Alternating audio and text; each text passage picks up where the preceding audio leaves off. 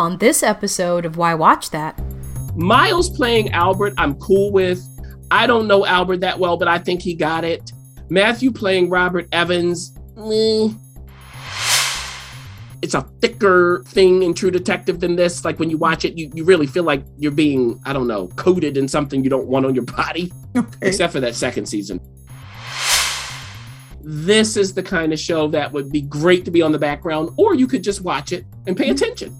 Yeah, I mean, what a novel concept. Pay attention to what you're watching. When I was young, I never needed anyone. Okay. Younger. Thank you. Oh, see that? You got a friend. That's what the producer is. He says, are you ready to get that something pounded? Now, look. Okay. This is a moment, producer, where my brother and I had to pause and go back and say, what? Why Watch That is a podcast featuring the critic and referee who go head-to-head on a quest to discover the best movies and TV shows Hollywood has to offer.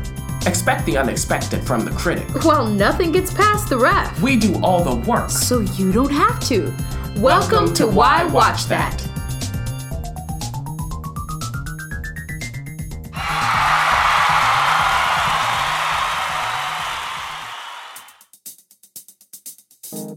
Critic? Yes. Critic! What?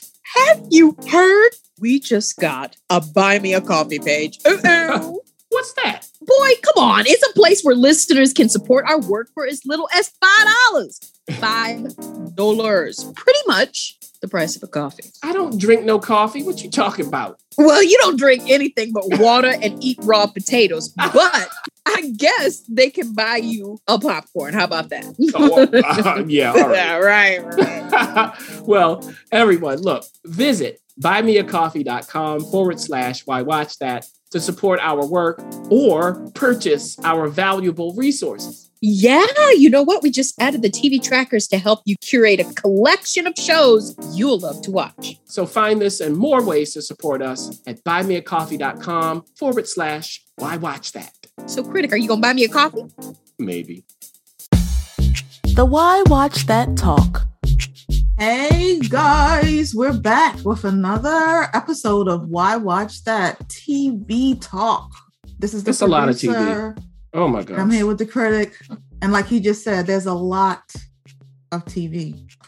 Mm-hmm. So what have you been up to, critic? Watching this stuff. Yeah. No, that's not fully true.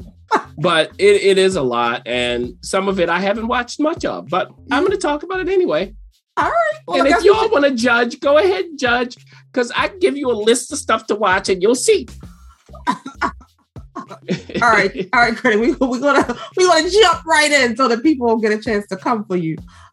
So we got our first TV series finale, which is Better Things, season 5, an FX show, an American comedy drama television series.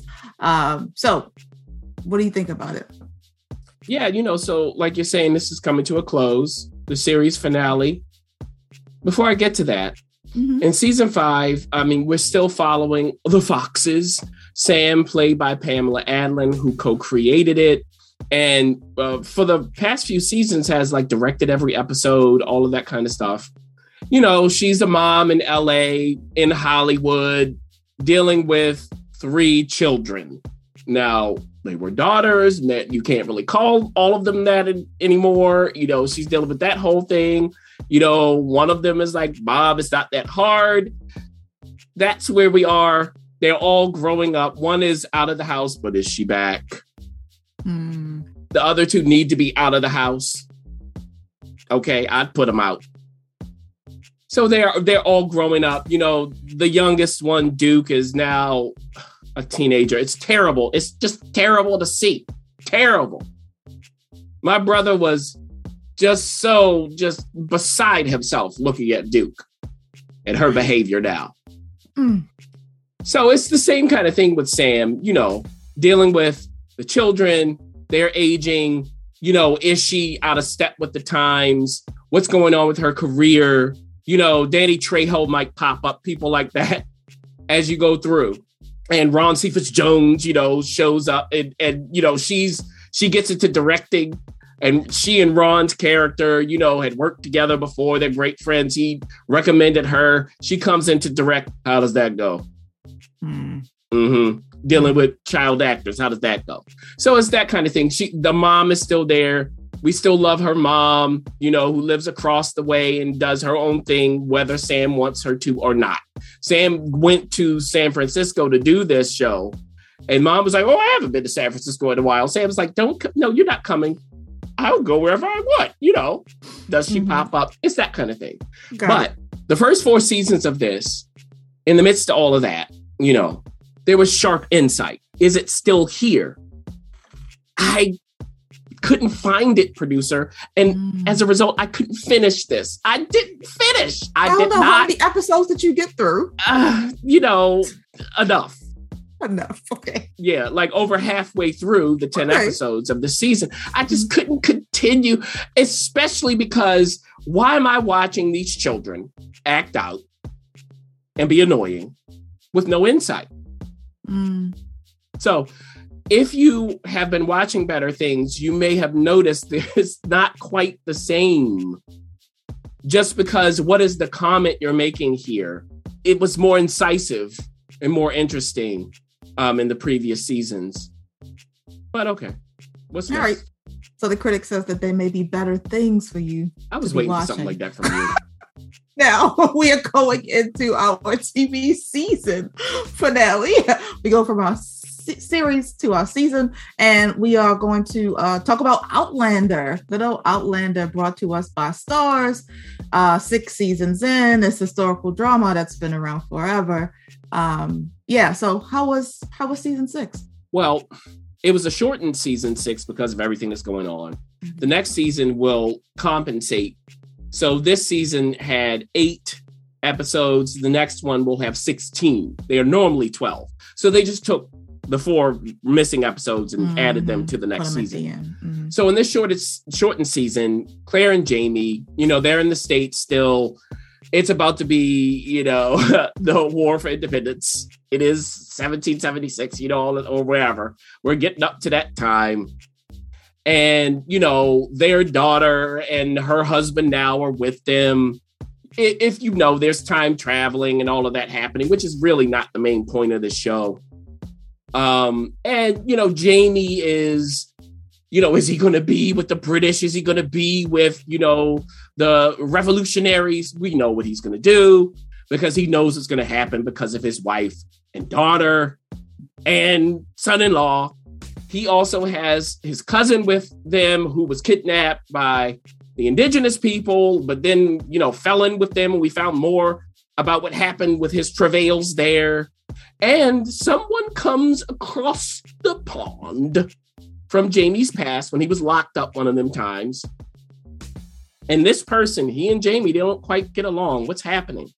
And he brings his son and daughter. They are young but grown, and he's very religious. And this daughter causes all kinds of havoc. Havoc that comes right on the head of Claire and Jamie. At the end of this season, as usual, they are in a precarious situation. They're always about to be killed or something. So at the end of this shortened season, that's where we are. What's going to happen to them? I'll say this. They've been separated. Why? Who's involved? This religious man, is he involved? Involved how? And moving forward. Also, Claire has figured out a way to do ether, because she is a surgeon. She was trained as a surgeon in the 70s and so on. Then went back to Jamie with all her tools. And, so she's a witch, all that kind of stuff. But how is she using that ether? And more things have happened that I'm not going to get into. If you like Outlander, you got to keep watching. I think this was a strong season. I had a problem with one episode toward the end. I thought one of them was a dud. But outside of that, they did a good job. I do like the cast. I was going with them in their storylines. Maybe I'd like a shortened season. I don't know. We'll see what happens with the extra long season, producer. So sing me a song. That's what I say to Outlander. All right. Got it. Short and sweet. for Outlander season 6 as we go into TV series premieres. So we're going to kick this section off with something called The Offer, which is a limited series brought to us by Paramount Plus. The Offer is an American biographical drama mini series developed by Francis Ford Coppola, and that's it's not developed by him. Okay. It's about how he and others developed the Godfather film franchise. That makes sense. Okay, got it. Cool. So, a couple of characters. We have Miles Teller, Matthew Good, Dan Fogler, Vern Gorman, amongst lots of other people who are part of this TV show. So, Critic, tell us about it. Yeah, so it is a limited series about, what happened to bring the Godfather to the screen. Now, if you don't know, I mean, this is a crazy story, involving, certain mafia members and, executives at Paramount and so on and so forth, because Miles plays Albert S. Ruddy, and it's based on his recollections of what happened. And this man was not a producer, okay? He was working on computers and was great at it. And he, in a certain way, got roped into being a producer by convincing Robert Evans, who's played by Matthew Good, to essentially hire him. So the way there, though, is via a certain TV show that if you're old enough, you'll go, oh, Albert he pitched this idea and it actually worked. And okay, he got tired of it. And he wanted to do more. So that's how Robert knew him. And he was like, okay, I'll essentially give you a flyer. And the thing was, Albert had a year to get a project in the works or he'd be out. Now you'll see what all of this means. And there's someone who assists him and knows the inner workings of Hollywood really well, played by Juno Temple. So that's Betty. And so Betty is like, okay, we got to get to a script that's already available. We can't get somebody to write it. And the Godfather's there. Now, we also understand what happens to the writer of the Godfather. So for Mario Puzo, played by Patrick Gallo, we see his challenge in being a writer. He'd written a book. It came out. Nobody cared. He was like, what can I do? His agent's like, write what you know. And he was like, do I really want to write about the mob? I mean, for obvious reasons, I wouldn't. Also, I'm Italian. Do I want this to come out? So he does it. We know it becomes a hit and so on. So how do all these people get together, including the heads of Paramount, certain financial people in Paramount, one of whom is played by Colin Hanks, who doesn't like Robert Evans? How are they using the trades in order to get their certain perspectives out there and affect the outcome? How do we get Francis Ford Coppola involved, played by Dan Fogler? How do he and Mario work?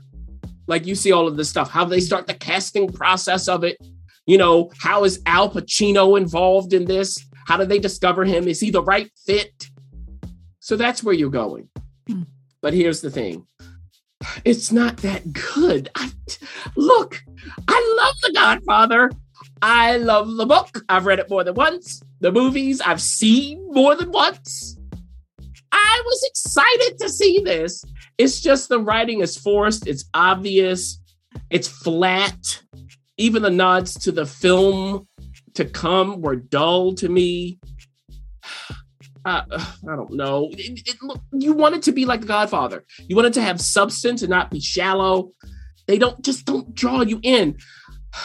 Miles playing Albert, I'm cool with. I don't know Albert that well, but I think he got it. Matthew playing Robert Evans, the dialect is not quite right. Dan playing Francis Ford Coppola nails it. I will give him that. Nails it. I like Patrick as Mario as well. Giovanni Ribisi comes in here as a mobster. And that's interesting. But see, all of this stuff, it sounds like it would be more exciting than it is. I mean, I guess if you love The Godfather enough, you could check it out. But I love The Godfather. Hard for me to say who this would be for because they don't really nail what they should have nailed. I'm done. That's sad because I was excited for that. Oh, interesting. Okay. Well, It sounds really. I was interested too. Oh, well, there's some other options in TV series premieres. And the next one we have on this list is Under the Banner of Heaven, also a limited series brought to us by Hulu. This is a American true crime drama created by Dustin Lance Black, based off of a nonfiction book, and it stars Andrew Garfield, Sam Worthington, Daisy Edgar Jones, amongst others. So, Critic, what are your thoughts about this one? Well, this is, I believe it's in the 80s, and we're dealing with Mormons, the Church of Latter-day Saints. And crime has happened involving a powerful LDS family. Now, Andrew plays Detective Jeb Pyre. He is Mormon. He has a wife and kids. And, he's called to the scene. It's a grisly scene. A mother and daughter have been killed in their home. Where is the father? Well, this father is a member of a powerful family, the Laffertys. Now, we start to see what's going on in the Lafferty family over the course of the show. And as we see that, the question is it the husband who did it? Or is it possibly some of his family members? Now, the husband, Alan, is played by Billy Howell. And he is like the runt of the family. He's the youngest of all these sons. And there are a whole bunch of them. The oldest is played by Sam Worthington, Ron. But Ron kind of went out on his own, has a successful business, but the father is not happy about that. So his younger brother is the one who takes over the family, like this whole kind of thing. So what we find out as we flash back is how Alan essentially met Brenda, who's played by Daisy Edgar Jones, his wife. And she went from Idaho to study at BYU for broadcast journalism. She is Mormon, all of that, but she has progressive ideas about that. Mm-hmm. How does that play out? How does that not only affect her career, but also this family? And you got a bunch of other, brothers and wives and everything else going on. Rory Culkin plays one of them. Wyatt Russell plays the one who's taken over the family from the father. So something happens with some of these Laffertys in their approach to Mormonism, where it's not quite what all Mormons would think. Maybe they're hardliners when it comes to that. So, Detective Jeb has to figure this out. Now, he does have a partner played by Gil Birmingham, Detective Bill Taba. Now, this man is indigenous. He ain't Mormon. So how does he relate to this whole, environment? He has his own ideas about how to investigate a case. I believe he was in Nevada or something before he came, to Salt Lake and all of that kind of stuff. So how does that work? And as they get into what's happening here, are they safe? What I would say is early on, the first episode, and Dustin Lance Black, by the way, wrote Milk, won the Oscar for that, and so on. And he is Mormon. He knew what to show and what to tell. Now, they do these flashbacks, producer, not just of the Laffertys, but also of the origin of the LDS. We see Joseph Smith. How did he come up with this stuff? Some of that was digressive. It wasn't helpful. So, toward the end of the first episode, it was like, okay, I kind of got it. You're commenting on Mormonism overall, got it. But the focus wasn't always where we needed it to be. Now, Billy playing Alan does a great job, great acting. But the words that he has sometimes are just being descriptive. It's like, okay, let's move it forward. Mm-hmm. And then as we go forward, it loses the story. Mm-hmm. Like it started off powerfully for me. And then it just kind of peters out a bit. It turns into a lot of explaining and the momentum is slowed as a result. But like I said, Billy, Andrew, Gil is great. Sam Worthington does an interesting job. Daisy Edgar Jones, like the cast is good. It's just, if you're thinking of other things that came to mind, like True Detective, That's more, it's a thicker thing in True Detective than this. Like when you watch it, you really feel like you're being, I don't know, coated in something you don't want on your body. Okay. Except for that second season of True Detective. Mayor of Easttown, if we go to that, more colorful characters. There's more humor in that show along with the brutality. So it's more dynamic than this. If we even think of Waco, which Rory was also in, I would probably say this is better than Waco. So if you've seen all of those shows, that's how I put it. I just wish they would get back to where they started, but, I think I'm done. Next on the list is I Love That For You. Showtime property, American comedy television show, executive produced by Vanessa Breyer and Jeremy Baylor, starring Vanessa, Molly Shannon, Paul James, Matt Rogers, amongst others. Oh, Jennifer Lewis, amongst others. Yes. Jennifer Lewis. You better believe it. Okay. So this, like you said, Vanessa stars in it, co-created it, and it's inspired by her personal experience with childhood leukemia. So she plays Joanna, and Joanna, as like a teen probably, is in the hospital dealing with leukemia. And while at the hospital, what does she see on the TV? It's like a home shopping network. And the person who really draws her in is played by Molly Shannon, Jackie. So Jackie's selling the wares and Joanna is just enthralled. She's almost in a dream world watching this woman. So fast forward, she's like in her 30s or something, living at home with her parents. But she says, I'm going to be a host on this network. And she gets it. She auditions, she gets it. Oh my goodness. She shows up.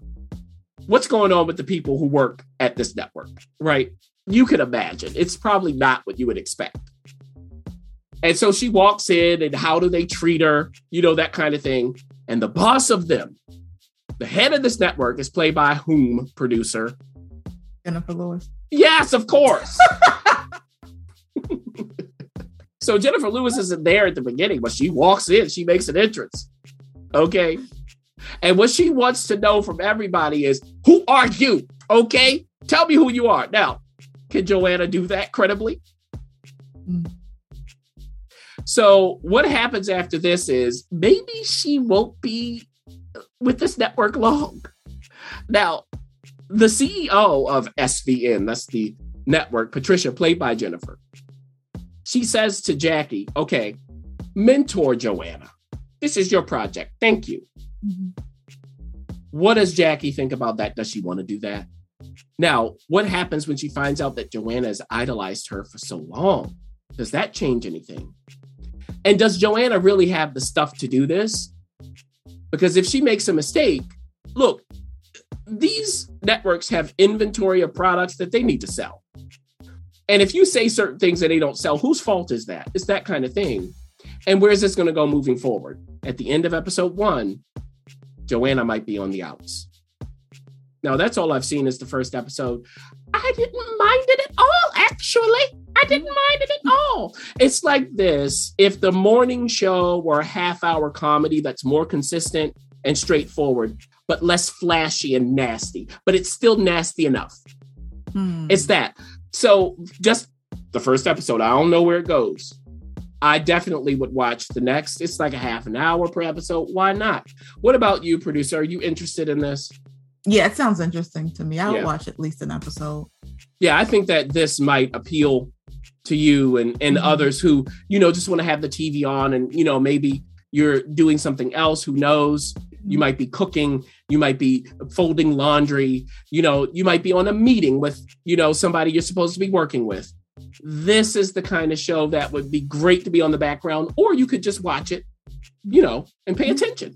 Yeah. I mean, what a novel concept. Pay attention to what you're watching. It's so hard these days to find the time. That's the reason why Watch That exists. So, all right. So the next thing, 10%. Now, 10% is a British comedy series based on a French series called Call My Agent. And it is brought to us by, what is it, Sundance? Prime. Yeah, see, it gets real. It gets real weird. Story. Yeah, I'll just explain that. Yeah. So yes, here in the States, it is a Sundance Now property, which is a streaming service, but it's also airing on BBC America because they're all in the same family. Mm-hmm. But outside of the States, Prime Video has it. So let's be clear. If you're in the States, you can't watch it on Prime. You have to stream it via Sundance Now or get it via BBC America. If you're outside of the States, it's Prime Video. And Call My Agent, the French show you were talking about, producer, if you want to see that original, is on Netflix in the States. I don't know about elsewhere. Mm-hmm. Now, the reason it's called 10% is in French, the title of the show is 10%, which is 10%. Mm-hmm. And it makes sense because that's what an agent gets. Right. Right? Right. As payment. Does that make any sense, producer? Yes. Yeah, okay. I thought it was 15. I thought we'd gone up a little bit. Well, yeah, no, it depends, right? Depends on where you are, who you are. And that might be a manager fee. Managers might get it more. It depends who it is, though. Let me not get into it. None of y'all agents just stay. I know, whatever. You talk to your clients and y'all work it out. I don't care. Now, I hadn't seen Call My Agent, producer before 10%. It was on my list, but, that list is so long that, it could wrap around the world about 100 times. So I just started watching 10%. And here's what happens. You have an agency and they cater to bigwig clients. Now, this is in London, 10%. So, they actually have guest stars who are real stars. In episode 2, Helena Bonham Carter, whom the producer loves, shows up. Okay, so they literally they're playing themselves, in quotes. So this agency was started by a man, played by Jim Broadbent. And, his son also works there. And he has a partner, but she caters really to the sirs and the ladies. Okay, those are her clients, Now, if you know agencies, this stuff is kind of funny because that's how they work. The people who've been there the longest, who are named partners and so on, they deal with certain clients. The agents who are on the come up, they deal with others. They're trying to become, those kinds of agents. You have their assistants and the interns, that whole hierarchy. So that's what's happening here. And a particular client shows up in episode 1 and gets some bad news. Well, her agent does, but the agent doesn't want to break it to her. She was up for a movie, but the producers in the States say, we're going a different direction, i.e. younger. How can they tell her this? Now, there is someone who enters into the agency and wants to speak to the son of Jim Broadbent's character. Why? Now, the receptionist is like, okay, just leave your headshot and resume. And, she's like, no, I'm not an actor. Well, why are you here? I want to talk to him. Why? She has a reason. And she also needs a job. So something happens where she gets a job at this agency on the spot. What? I won't tell you. And how does that complicate things? And how does she play a role in telling this particular actress, you'll see who it is, that, oh, you didn't get the job because you're too old, girl. And at the end, everybody at the agency is no longer at the agency. That's what I'll say. How? Why? I won't tell you. Now, this really, producer, is right in my wheelhouse. Mm-hmm. I didn't work for an agent, but I did have a particular job that's similar when I was young. When I was young, I never needed anyone. Okay. Younger. Thank you. Oh, see that? You got a friend. That's what the producer is. Very good. So I was like, oh, I can't wait to see this. And I'll get to Call My Agent fine. I like the cast. I like the guest stars. But I was waiting for something. I wanted it to be fun or bold, sharp. It's weak tea with too much milk. Sorry to throw the milk in there for my British friends. I was like, okay. Then I started watching, producer, and I haven't gone further, but just the opening of the first episode of Call My Agent, because I'm responsible. So note I saw that, the original, after 10%. So, and from the beginning, I was like, there it is. From the beginning. Not that it's like in your face, but there's something to it. The way they introduce the featured star in that show, it had style. It was right. That's what I wanted. You can see how 10% was influenced by that, but they lost just that je ne sais quoi. Okay, that Call My Agent has. So, but I'll keep watching Call My Agent at some point. That's what I would do. And so for all of you, that's what I would say. I would say if you want to give 10% a shot, watch it first. That's what I would say. Otherwise, if you just want to see Call My Agent, just go to Netflix. All right. Yeah. All right. Well, next on the list, Star Trek: Strange New World, brought to us by Paramount Plus. We know Star Trek. Now, do we know what the Strange New Worlds are? That's the question. That's the question. Well, what happened is in Star Trek Discovery, 3 characters had a great fan response. They said, let's do a spinoff featuring them. And one of them is played by Anson Mount. His character is Christopher Pike. And Christopher Pike is the captain of Enterprise before Kirk. Okay, so that's where we are in time.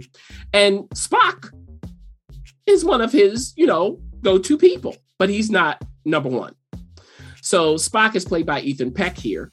Now, Christopher's number one has been captured because she was captaining a spaceship and they had first contact with an alien civilization. It didn't go well.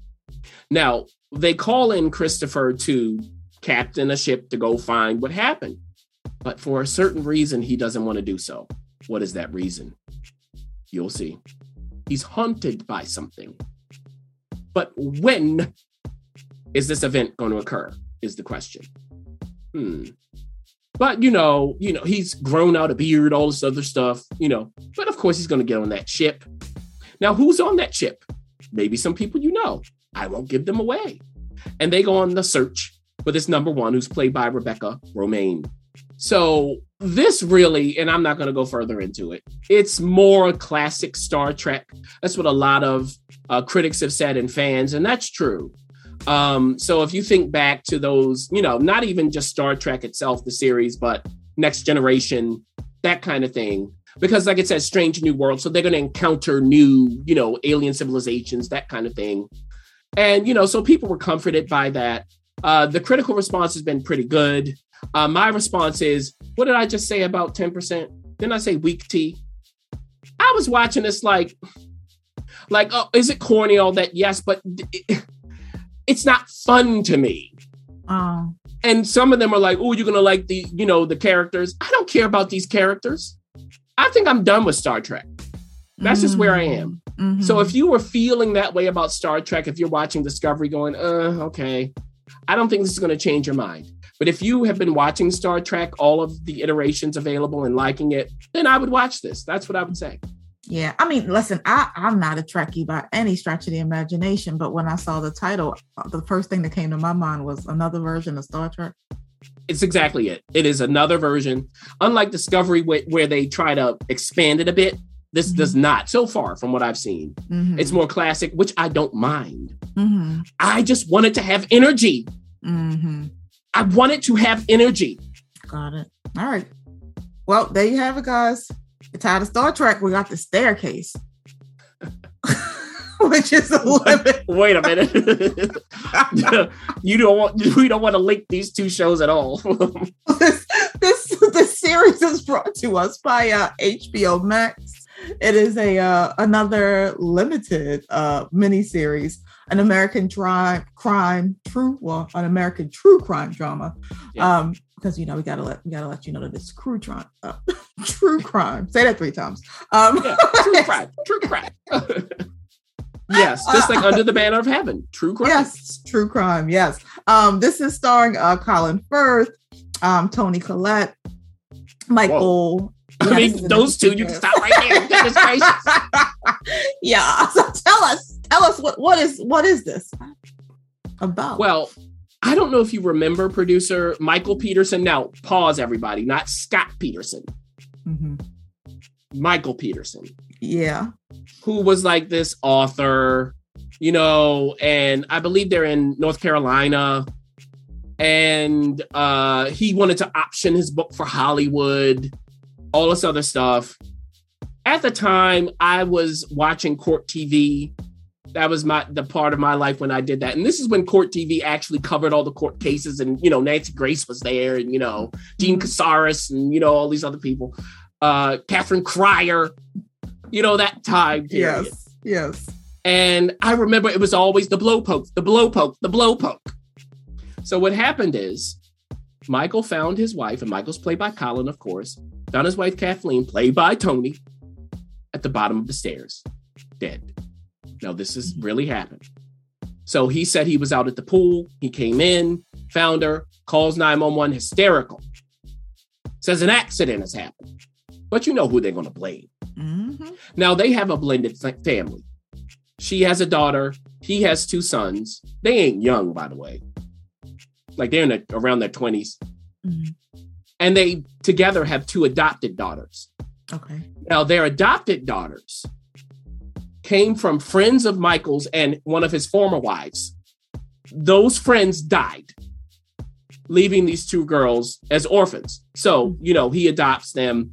Then Kathleen comes in and so on and so forth. Now, there's questions about how their mother died. Their father died first. Clear how that happened. Mother died. How did that happen? Mm-hmm. And this is in a different country. Now, once this goes out, who's going to be loyal to whom? Because Kathleen's sisters never liked Michael. Are any of the kids going to break ranks with him? Now, Kathleen was an executive at Nortel, you know, so we see her work there in flashbacks. And she enjoyed life. A bon vivant, as they say in French.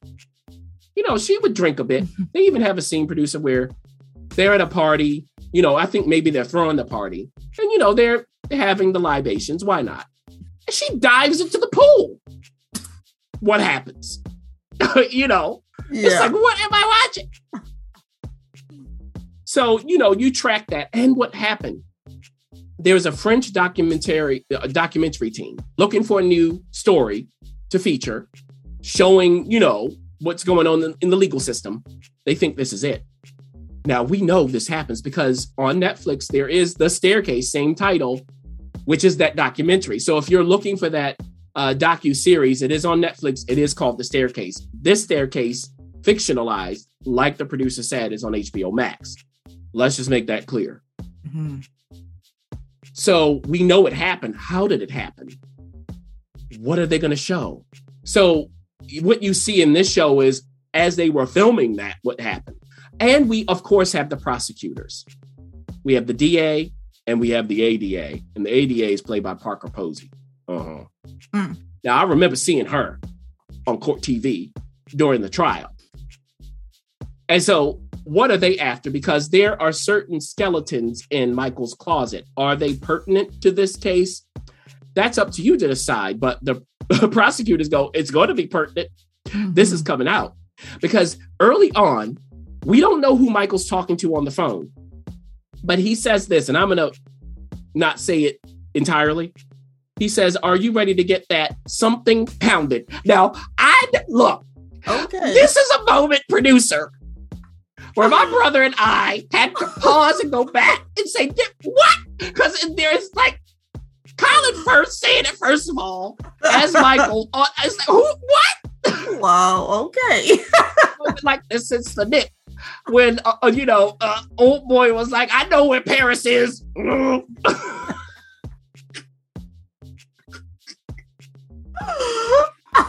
It's like, oh. Okay. So it's like, I'm sorry. This is a real thing. This woman lost her life. But it's crazy. And the show goes there. Now, not that the show is consistent. So I've seen the first 3 episodes.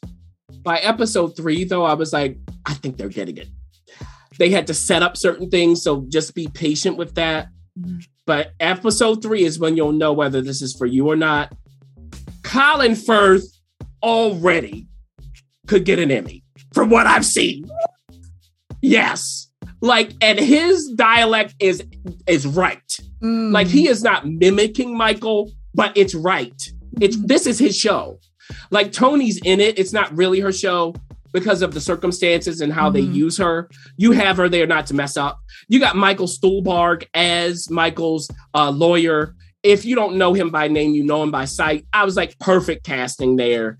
Dane DeHaan is one of the sons. Patrick Schwarzenegger is another son. Sophie Turner from Game of Thrones is one of the adopted daughters. Like, the casting is great. Parker Posey, another one, could get an Emmy right now for supporting. Could get it right now. Wow. So as long as they're not going to mess up, as long as the show doesn't get in their way, I anticipate that there will be nominations for this, definitely. Especially for the acting. So, again, tragic circumstances. But I started going, where's the blowpoke? Because I remembered it. Does it show up? And how? Well, it's going to have to, but how? So you'll see. I mean, if you are into the court TV thing, definitely watch this. If you're into true crime, definitely watch this. That's what I would say. But just give it a little bit of room. Are you ready to get that? You'll see how because I didn't know all of this stuff about the case. I was like, oh, this is what was going on. The prosecutors were like, we're going to investigate that. Oh, okay. All right. The staircase. Into the song. All right. Next up, we got very good. Look, a little bit of French from the producer. Oh, hold on. Now I don't know how to. I don't say un poco, which is Spanish. It's a different language. Yeah, that's different. It's un peu in French. Un peu. All right. There we go. TV series season premiere. We have Terrain brought to us by Ron, crazy. Hey Ron, Terrain. Hey Ron, yes, Ron. But Apple TV going into season 2. Tehran is an Israeli spy thriller television series written by Sonder and Omri Shiner. Critic, what do you think about season 2? Good question. So we have an Israeli spy who's come to Tehran to do what you would expect. And that was in season 1. And her name is Tamar. And that's played by Niv Sultan. So she's a Mossad agent. She's a computer hacker. She was born in Iran. So she has family there. So that's how she could have a cover story. It makes sense. Now, we know after season 1, her family was roped in. Okay. Roped into all of her machinations because there is a particular counter surveillance expert, I'll say it that way, the head of investigations of the Islamic Revolutionary Guard Corps, Faraz, played by Sean Toob. And he was on to her. So this family is now incarcerated because of her, but she got away. The question is, can she get out of Iran to go back to Israel and bring with her a fellow hacker that she found? Now, he was supposed to be someone she was, working over, but they now have kind of a relationship. So he wants to get out of the country and not go to Israel, like go to Canada, escape with her, go to Canada. But before they can do that, the Mossad comes to Tamar and is like, look, you helped get 14 of our pilots out of the country. That was at the end of season 1, but there's one more left.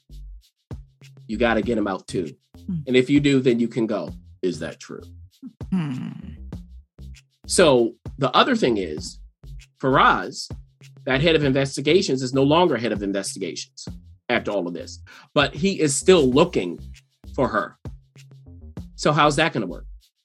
Also, this guy she's with, this fellow hacker, he has certain connections, and in this case, drug connections that maybe they can leverage. But is that going to be a double-edged sword, is the question. And a new character pops up to handle directly Tamar, played by Glenn Close. So Glenn Close doing all kinds of accents and everything else. It's not CIA. She's not playing CIA. Unless there's a switcheroo about to happen. Okay. No.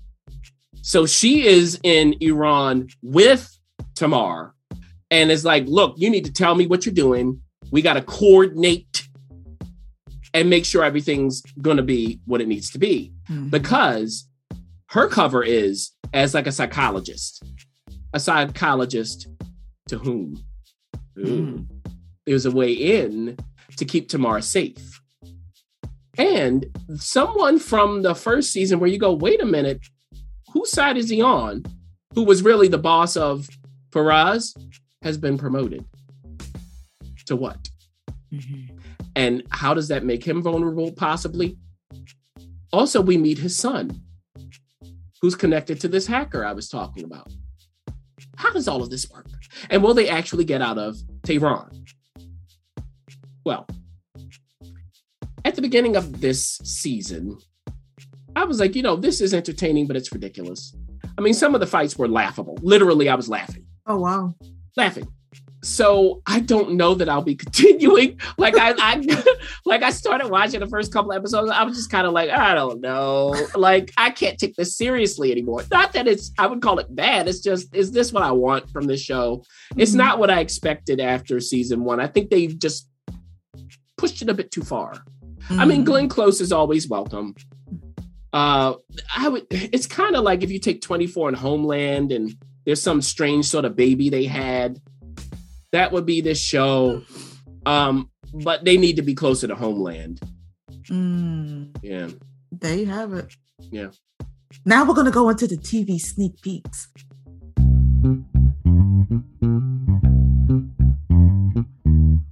A Why Watch That sneak peek. So first up on the sneak peek menu, we have the Essex Serpent, brought to us by Apple TV Plus. It's a limited series that will be premiering on Friday the 13th, May the 13th. That is, You're right. A TV series based on a novel of the same name by Sarah Perry, starring Claire Danes, Tom Hiddleston, Frank Dillon. At top of the list, you're like, who? Yeah. Colin Firth, Toni Collette, now Claire Danes, and Tom Hiddleston. This will be fun. All right. So tell us about the sneak peek. Yeah. You watching this? That's a good question. Ain't it? Now, Claire plays Cora Seaborn. And this is, way back in like the Victorian era or something. So what happens is she's going to go from London where she lives. Yeah, it is the Victorian era. Look at that. I know something. Like it's, 1893 or whatever. Mm-hmm. She's living in London, in the lap of luxury. I mean, her husband's wealthy, but her husband is nasty and he's ill. So he's abusive, he's ill, he dies. She has a son. She also has a doctor who is really trying to get into advances in surgery at the time, almost like The Nick, if you know that show. And that's played by Frank Delane, who was in that Walking Dead spinoff. And, he's Dr. Luke and he has certain ideas. Now, does the establishment agree with those ideas? No. And he's looking for the perfect patient to do this heart surgery and keep them alive. Never been done. But he takes an interest in Cora. Why? And he has a colleague who's looking at him side-eyed. I mean, this woman's husband just died. Now, what's going on in Essex is there is some sort of mythical serpent that has been reported that people have seen, like Loch Ness Monster, that kind of thing. But people ended up dead in this case. So this grips Cora. She's interested in these kinds of scientific things. She wants to go to Essex, and she does. And she goes there with her son and with her companion who helps with the son and all that kind of stuff, played by Hayley Squires of I, Daniel Blake fame. So they're in Essex. Now she shows up and things happen. What do the locals think about Cora? It's getting like Outlander. Okay, I'll put it that way. And in Essex is a local pastor played by Tom. So it's not Loki. It's Will Ransom. He and Cora meet. How? And then they meet again. What does that mean? And what does he think about Cora and the Essex Serpent and the locals and everything else? And is Cora going to be safe? Because she's possibly too curious for her own health. Now, this is what I have to say about this, okay? Surprisingly, shockingly, this does not work. It doesn't work at all. It is like you leave the soda without a cap on it for a week. It's that flat. Wow. Out. I was looking at this going, okay, the dialogue needs to pop. Where's the insight? If you're going to give us an abusive husband, by the way, show it. Like not one scene where he's about to die, like he yells. No, lead up to like build up Cora, all of that. Where is it? Maybe they do it later on. I have no idea. But that should be from the beginning. Frankly, the medical stuff was more interesting, but that's like a whole other show. I was like, okay, but I can watch the Nick. I mean, it's like, what am I doing here? I don't know how this stuff connects. Maybe they get to it. I have no idea. It's just not good enough to find out. Now, other shows that came to mind, The Luminaries, which I also didn't like, which was also based on a book that people like. Penny Dreadful, which I would say is probably better than this. I said The Nick. The Nick is definitely better, but that's only half of the show. Maybe a quarter of the show. And if we stay at Apple TV Plus and contrast it to Pachinko, based on a novel, definitely different. But that's a success. Because I know why I'm watching this. There's insight. It all works together. I can't believe it. Like you see Claire Danes and Tom and, all these other people in the cast and you expect so much more. It's not their fault. I mean, Claire is trying. All right. Yep. So, next sneak peek on the list, The Lincoln Lawyer, brought to us by Netflix, also coming out on Friday the 13th, also based on a book. Yes. It's an American legal thriller. That's a category that is newly created. Legal Look thriller. Look at you being snarky. Now, you're the main one watching Law and Order reruns in the background. I don't know how you're going to say something like that. You're the main one. Like, why does TBS exist for people like the producer? Absolutely.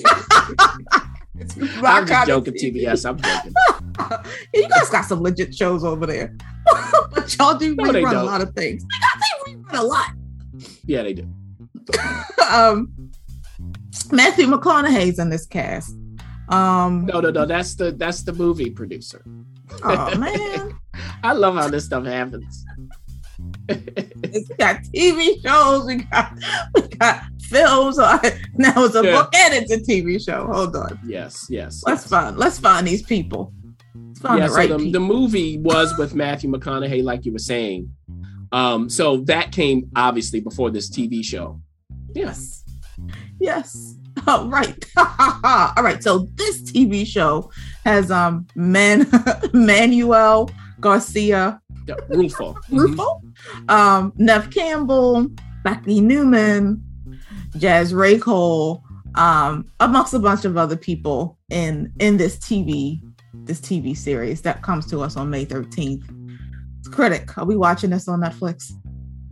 Good question. And this is the second Netflix show that David E. Kelley is attached to. Now, the first one I didn't like at all. Not at all. Okay. So what about this one, right? And that was Anatomy of a Scandal, which was released not too long ago. Now, remember David E. Kelley. Again, Doogie Howser, The Practice, Ally McBeal, Boston Public, and so on. Involved in Big Little Lies. He ain't playing, except for Anatomy of a Scandal. Now, the Lincoln Lawyer TV show. Okay, so Manuel plays Mickey Holler. And Mickey recently, there's something that happened that just threw his life off completely. And, you know, he's been getting his life back. He went into the throes of addiction, all that kind of stuff. So it's been a year or around a year since he's had a case. And at the beginning of this show, he's just sitting on the beach minding his business, and he gets a call. And this call is from his most recent ex-wife. So he has 2 ex-wives. And this one, the most recent one, still works for his practice, really keeping it going while he's been out. And she calls and goes, somebody you knew is dead. Now we see how this man dies. And essentially he left his practice to Mickey. Why? Now, is Mickey going to come back and take this practice and deal with all of these clients? He doesn't know any of these cases. He's got to convince these clients to keep him. Can he do that? And there's a judge who is overseeing this transition. She's the one who tells him, you know, this was left to you. This is how it's going to go. And that judge is played by Lisa Gay Hamilton. So, you know, she ain't playing. Now, Lisa Gay Hamilton, remember, was in the practice. So there's another ex-wife, of course, with whom Mickey has a daughter. And that's Neve Campbell's character. She is an assistant district attorney. So they would be adversaries in court. Now, they're no longer together, but they still like each other. Like, all these people still kind of like each other. And again, they have a daughter together. What does Mickey think about Maggie? That's Neve's character's name. And how is that going to develop? Is he going to make amends? Can he make amends? And with his most recent ex-wife, who's, you know, helping him run the business, Lorna, well, she is attached to Mickey's main investigator. How are they attached is the question. And this man's name is Cisco and is played by Angus Sampson. Now, when you see Angus, you go, okay, yeah, he would be the investigator. So the thing is, can he keep up with all of these cases? Is he going to be able to keep his sanity intact? And will he figure out what happened to the man who left him his practice? Because it might be that Mickey's in danger as well. There is a detective on the prowl who's like, hey, you need to give me the information I need from this practice because you might be next. But will Mickey do that? And this detective is Detective Raymond Griggs, played by Ntare Guma Mbaho Mwine, who was in a movie not too long ago that we still recommend, my friends, and that was Farewell Amor. So, you know, this is going to be a procedural thing, what you would expect from David E. Kelley with the Lincoln Lawyer. Now, it's the Lincoln Lawyer because he works out of the back of a Lincoln town car originally. What's that like in the show? How does that work? And who's driving him? You'll see when you watch. Now, if you like this kind of stuff, I don't think you'd be mad at it. The thing is, though, it really comes down to the charisma of the star. And in this case, that's Manuel. I don't know if he has enough charisma. No offense. Not a bad actor, but it's not the sizzle factor that you would expect, like a Matthew McConaughey, right? Or people who watch Lucifer. We know why you watch Lucifer, for one person. So right. Stop it. Right? It's that kind of thing. It's better than Lucifer, in my opinion, but not by much. And this is early on, of course, because I haven't finished this season. Who knows if I will. I was fine with it. Like, this is another one for you, producer, where you just leave it on, let it play. You know, you can intersperse it with your Burn Notice marathons and at Law and Order and everything else you got going back there. So that you could add this to that list. Mm-hmm. So I think this is a better offering for Netflix from David this time. Yeah. I mean, now, David, by the way, is not developing this show. He created it. So someone else is developing it. So he's not really hands-on in that way. I've seen worse. It's mindless sort of mainstream entertainment. Why not? Okay. Mindless. Yeah, but I don't think the critics are going to be kind. It'd be interesting to see what the critics say about this.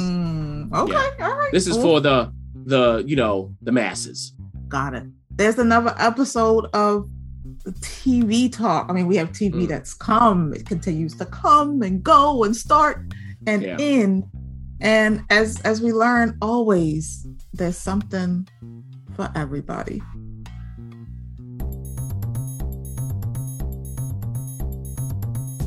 Thanks for listening. For additional resources, visit whywatchthat.com. Good idea, and we'd love to hear from you. So go ahead and leave comments, feedback, and you can rate us on iTunes. We'll see you next week. See you.